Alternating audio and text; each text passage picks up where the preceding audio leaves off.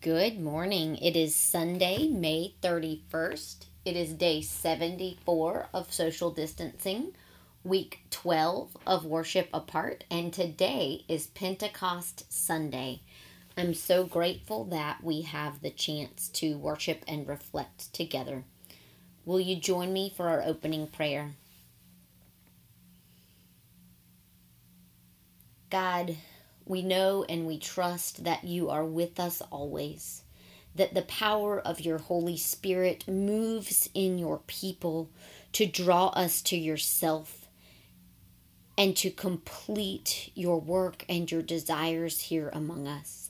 Open our hearts to you, open our lives to you, make us ready to listen and ready to be changed. We pray in the name of Jesus. Amen. Our scripture this morning comes from the Gospel of John. On Pentecost Sunday, we traditionally read the account from Acts 2 of how the Spirit came among the disciples on that day of Pentecost. But this morning, we're going to be looking at the account from John's Gospel, where Jesus gives his disciples the gifts of the Holy Spirit. So, will you please join me in John chapter 20, beginning with verse 19. When it was evening on that day, the first day of the week, and the doors of the house where the disciples met were locked for fear of the Jews, Jesus came and stood among them and said, "Peace be with you." After he said this, he showed them his hands and his side. Then the disciples rejoiced when they saw the Lord. Jesus said to them again, "Peace be with you. As the Father has sent me, so I send you." When he had said this, he said to them, "Receive the Holy Spirit. If you forgive the sins of any, they are forgiven them. If you retain the sins of any, they are retained." These are the words of God for God's people, and we say thanks be to God. It seems to me that there is a whole lot going on in this relatively short scripture. We start out with the disciples closed behind locked doors out of fear. And just in the midst of that place of fear and uncertainty where they have tried to protect themselves, Jesus shows up. And when he shows up, the first thing he offers is his peace. But then after he offers them peace, he shows them and reminds them of his pain and suffering that they had not stuck around to witness or to be with him, but they see the evidence of it, and he brings that to them when he comes to find them, and they're invited into a moment of lament. Lament is when we see and we grieve what is bad or sorrowful or difficult, without trying to fix it or change it. We just recognize it in the presence of God. And so they're invited into this moment of lament. And only after their lament do they experience the joy that Jesus brings to them. The joy comes through Jesus' suffering and resurrection, and it comes to them after their moment of lament. And then Jesus commissions them. He has a plan and a purpose. He says, "Just as the Father has sent me, so I am sending you." And there's certainly lots and lots we could reflect on about what does it mean as the people of God to be sent just as Jesus was sent. And for this big task, for this sending as Jesus was sent, Jesus offers them the gift of the Holy Spirit, that they will be empowered and strengthened, that God will not give them a task that God does not equip them to do. And so Jesus tells them to receive the Holy Spirit. Now listen again to this scripture and see if there are any words or phrases or images that God particularly points out to you. It was still the first day of the week. That evening, while the disciples were behind closed doors because they were afraid of the Jewish authorities, Jesus came and stood among them. He said, "Peace be with you." After he said this, he showed them his hands and his side. When the disciples saw the Lord, they were filled with joy. Jesus said to them again, "Peace be with you. As the Father sent me, so I am sending you." Then he breathed on them and said, "Receive the Holy Spirit. If you forgive anyone's sins, they are forgiven. If you don't forgive them, they aren't forgiven." As we enter a time of reflection, I'd invite you to consider these questions maybe on your own in a journal or in your quiet thoughts, maybe on the phone with a friend who's not with you now, or maybe in conversation with the members of your household. First, what stuck out to you from this reading? Was there a word or a phrase or an image that you particularly related to? Next, lament means recognizing what's bad and sad without trying to fix it. Is there anything in your world that you lament today?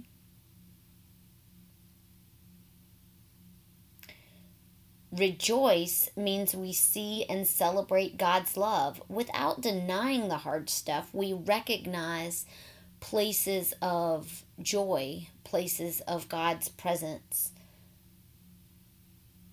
What do you rejoice in today? Where do you see Jesus alive? Now we'll take some time to share about our experiences this week. What is one oops that you experienced this week? A mistake or a regret? Something about which you're sorry? Next, share a blah. A blah is a time that you felt sad or low. Something that dampened your spirit.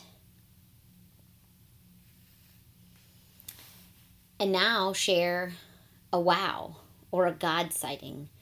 A moment that you saw the goodness and work of God. Finally, share a thanks. Something that you're grateful for. It did not have to be, but it was. And you say thank you. As we enter a time of prayer, we'll start with a prayer of confession. The words are in the email you received if you would like to join in. And we'll transition from our prayer of confession to our prayer of the day. Will you pray with me? Lord of patience and persistence, we live in a broken and shattered world. All around us, we see great evidence of hatred and alienation. We cannot help but observe the alienation of your people from each other. We create devices to separate rather than unite, to divide rather than come together in hope. Forgive us of our sins. These sins cause such division and hurt. Remind us today that the disciples too lived in a fearful world, and that one day you came to them as they sat huddled in fear, and you empowered them. You gave them hearts of courage and faith. Please bring us the same hearts that we may serve you well. bringing peace and hope to our world. In the name of Christ, we offer this prayer. Amen. Dear ones, fear no more. The power of God's Holy Spirit has set us free from the prison of doubt and fear. Now is the time to shine with the light of God's love, given to you by Jesus Christ. Amen. God, our Creator, you have created human beings in your image. You looked at us and called your creation good. And yet we have built dividing walls, literally, and dividing walls with our fear and suspicion and mistrust. Some of those dividing walls crush and destroy your people. Help us, God. Help us to bring down the walls. Help us to live as one human community, loved by you and seeking your good for all people. We pray for your church throughout the whole world, that everywhere people call on the name of Jesus, we would recognize the face of Jesus in the people around us, and especially in those who are weak or lonely or forgotten. May we, your church, show your love to those who need it most.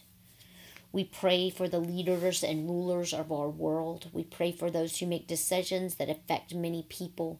May those decisions be made with courage and with wisdom. We pray for our President Donald and our Governor Roy. We pray for all those who have been elected or appointed to be our leaders. And we pray that we, together with them, could work for our common good. We pray for our community of Morganton. We pray especially for the staff of our Department of Public Health, that you would strengthen and guide them, give them courage and compassion and deep rest in these difficult days. We pray for the particular concerns of our church family. We lift up to you the Snowgrass family, whose wife is experiencing cancer and who asked for our prayers at the Hickory Farmers Market. We pray for the Gibbons family. We mourn with them at the death of baby Naomi. And we pray for the healing and strength of baby Luca. Bless their parents and their friends. May they know your deep love in this time of profound sorrow. We pray for Roy Ledford, for Dallas Britton, for Michelle Cole and Virginia Williams and Teresa Thomas. We pray, God, that you would fill and uphold your people and help us to know of your presence and your care. We bring all these prayers in the name of Jesus, who is teaching us to pray, Our Father, who art in heaven, hallowed be thy name. Thy kingdom come, thy will be done on earth as it is in heaven.